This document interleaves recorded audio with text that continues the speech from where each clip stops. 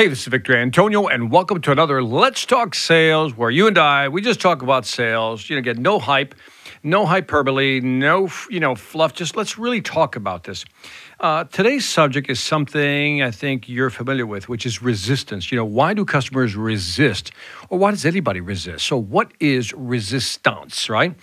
And I was reading a book. What triggered me for this conversation was I was reading a book by, Paul Gibbons, who wrote a book called Impact. If you're into leadership management, this is a great book. So it's called Impact. It really talks about culture, but specifically the chapter that kind of resonated with me, because I'm in sales, it's all about, why do people resist and what is resistance? And, he said there's two ways to get people to do what you want. One is coercive, force them to do it, just get them to comply. The other one is, persuasion, where you get them to commit to something.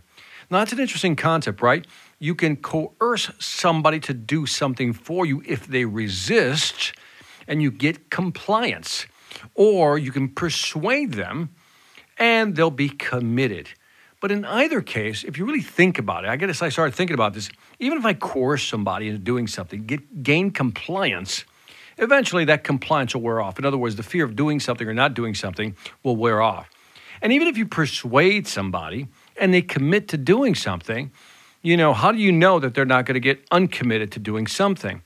Now, what does all this have to do with sales? Resistance is one of those things that we often view as, if they're resisting, it's a bad thing. And what I want to do in this Let's Talk Sales is let's analyze resistance, both from a coercive perspective and a persuasive perspective, and say, what is it? What is resistance? Because everything in sales is about resistance, right? People resist change.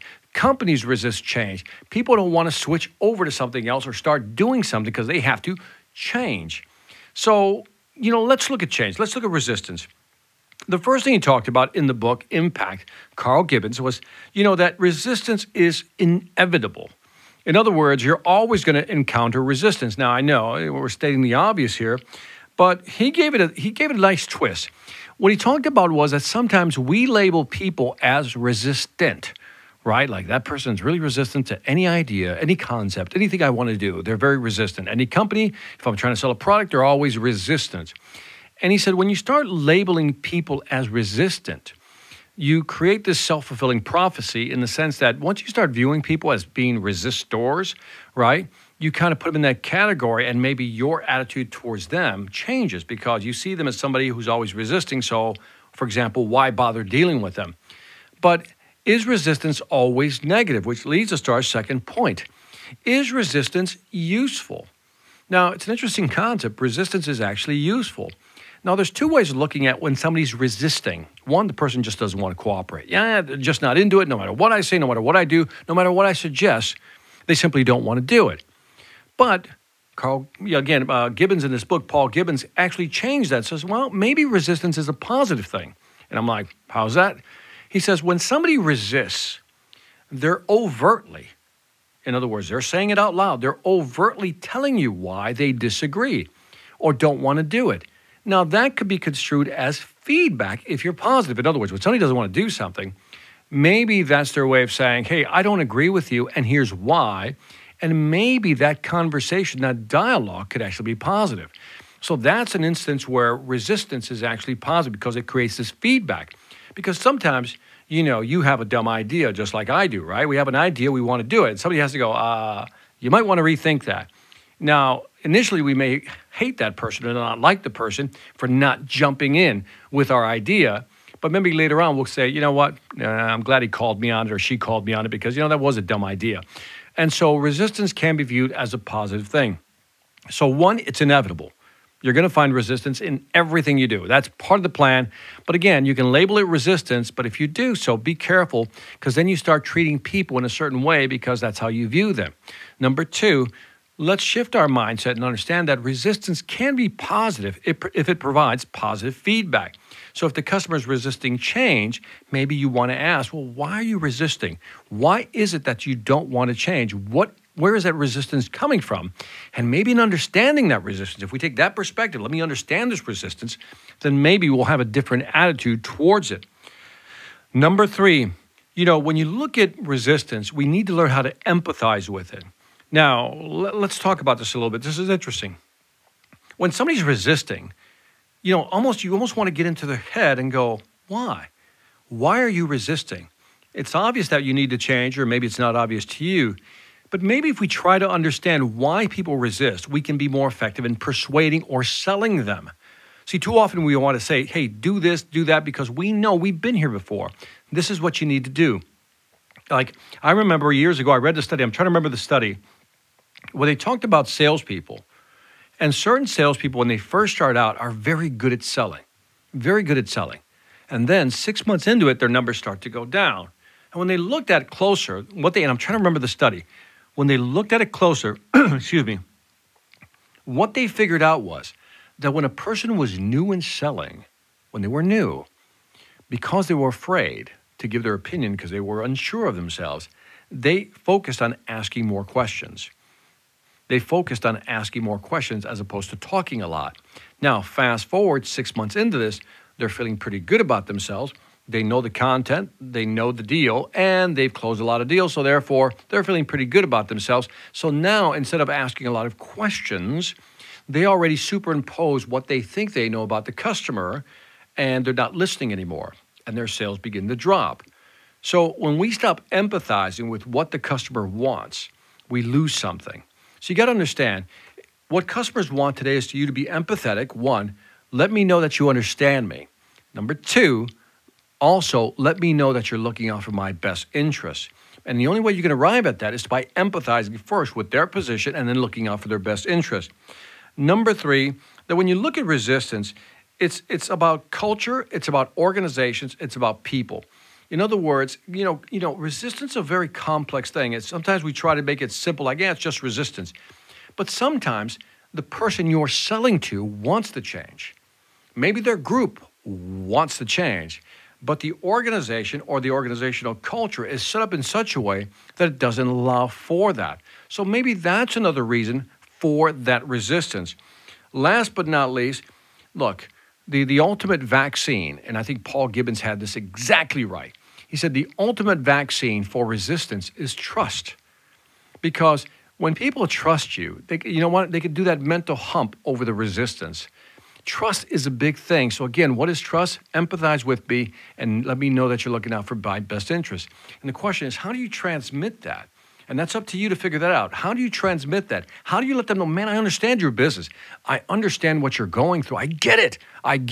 And I want to suggest something and I want to sell you something that I know is going to help you. I'm not doing it because I want to make a commission. I'm doing it because I first want to help you. Now, often I hear that, sales is a servant leadership type of thing. And to some extent, I think that's true, that we got to lead with, let me just try to help you. That's real selling in the long run. Now, trying to close a deal right away, well, that's selling short term. I'm not saying you should never close. What I'm saying is, what if instead of looking at a customer as a quick sale, we look at them as a long-term sale?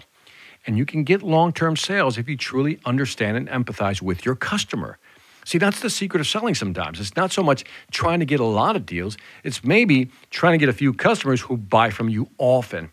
And this is important. So when we look at resistance, you can see that it has, just different variations. Why people resist could be, again, different. The first one, let's accept that resistance is inevitable. It's always going to exist. Number two, maybe resistance is useful. In other words, if somebody didn't buy from us, let's understand why they didn't buy. If we understand that, we can make our product better, improve our service, and maybe even change our presentation if we view it from that perspective, as opposed to, they don't get it. They simply don't get it. But if we change our mindset to say, what can I learn from this no? What can I learn from this rejection? Let me understand what the resistance is about, and then I can, again, upgrade my product, change my service, or change my presentation. Number three, in order to what? Reduce resistance, you first have to understand it. Why are they resisting? Take the time. We've all heard the phrase, slow down to sell faster. What does that mean? Really take time to understand what your customer is going through. Number four, sometimes it has nothing to do with the people. It has everything to do with the organization in terms of why they don't change. Those, to me, are the toughest sales. Just trying to get an organization, a group of people to change is very difficult. And then number five, again, trust is the ultimate vaccine. Again, if you can build trust with somebody, you can overcome the majority of the resistance, because people say, you know what, I'm not sure I understand everything, but I trust you enough that guess what? I'm going to go with you. And then again, when you look at people who are resistors, I also think that, and this is just me throwing my last thought in here, is that we often look at people as resistors when we see somebody who doesn't like our ideas. But let's not forget there's amplifiers out there. Amplifiers are people who love the idea and just take it and run with it. So we can learn from them, right, the amplifiers, because if they love the idea, they run with it. But again, I come back to the resistors. When somebody resists your ideas, there are different levels. They can be pessimists, they can be skeptics, they can be cynics, right? To me, those are grade levels, right? Pessimist is like, I don't know if it's going to work. A cynic is like, I don't know, we've tried that before. Skeptic rather. And then a cynic is somebody who just says, you know what, there's no way I'm doing that because I know it's not going to work, and shuts the idea down. And again, these people have been burned in the past, and that's another reason to really understand resistors, because maybe they're not saying no to you. What they're saying no to is based on the past experience they've had with other products, other services, other companies, other salespeople, and they're really saying no because of what's going back there. That's called baggage. And sometimes as salespeople, we have to deal with that. So my point to all this Let's Talk Sales, is that let's try to understand resistance. Let's really try to understand, why does somebody resist change? Because imagine stopping in a conversation and say, you know what, I can sense that this is not something you want. I just want to stop the sales presentation right here and just simply ask, what's holding you back? Like mentally, what's holding you back? I've just laid out the case that it works logically, that this can help your company. From an emotional standpoint, I show how it's going to benefit you and your company. But my question to you is, what's holding you back? What is the resistance?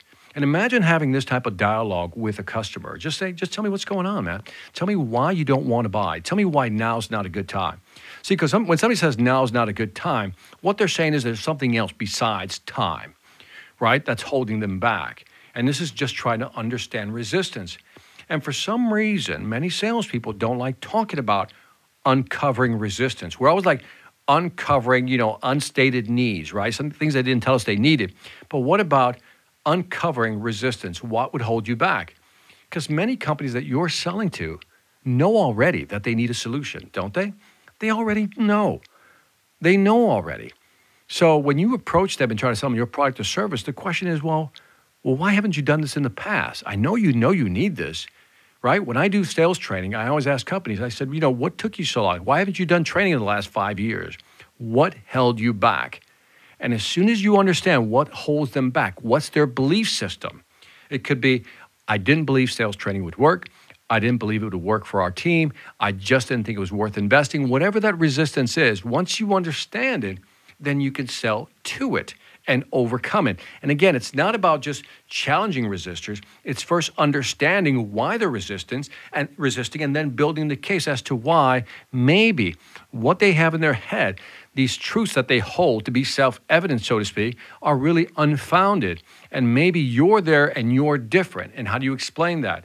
But if we always talk about feature, benefit, advantage, gain, and never talk about resistance, we'll never really understand our customer.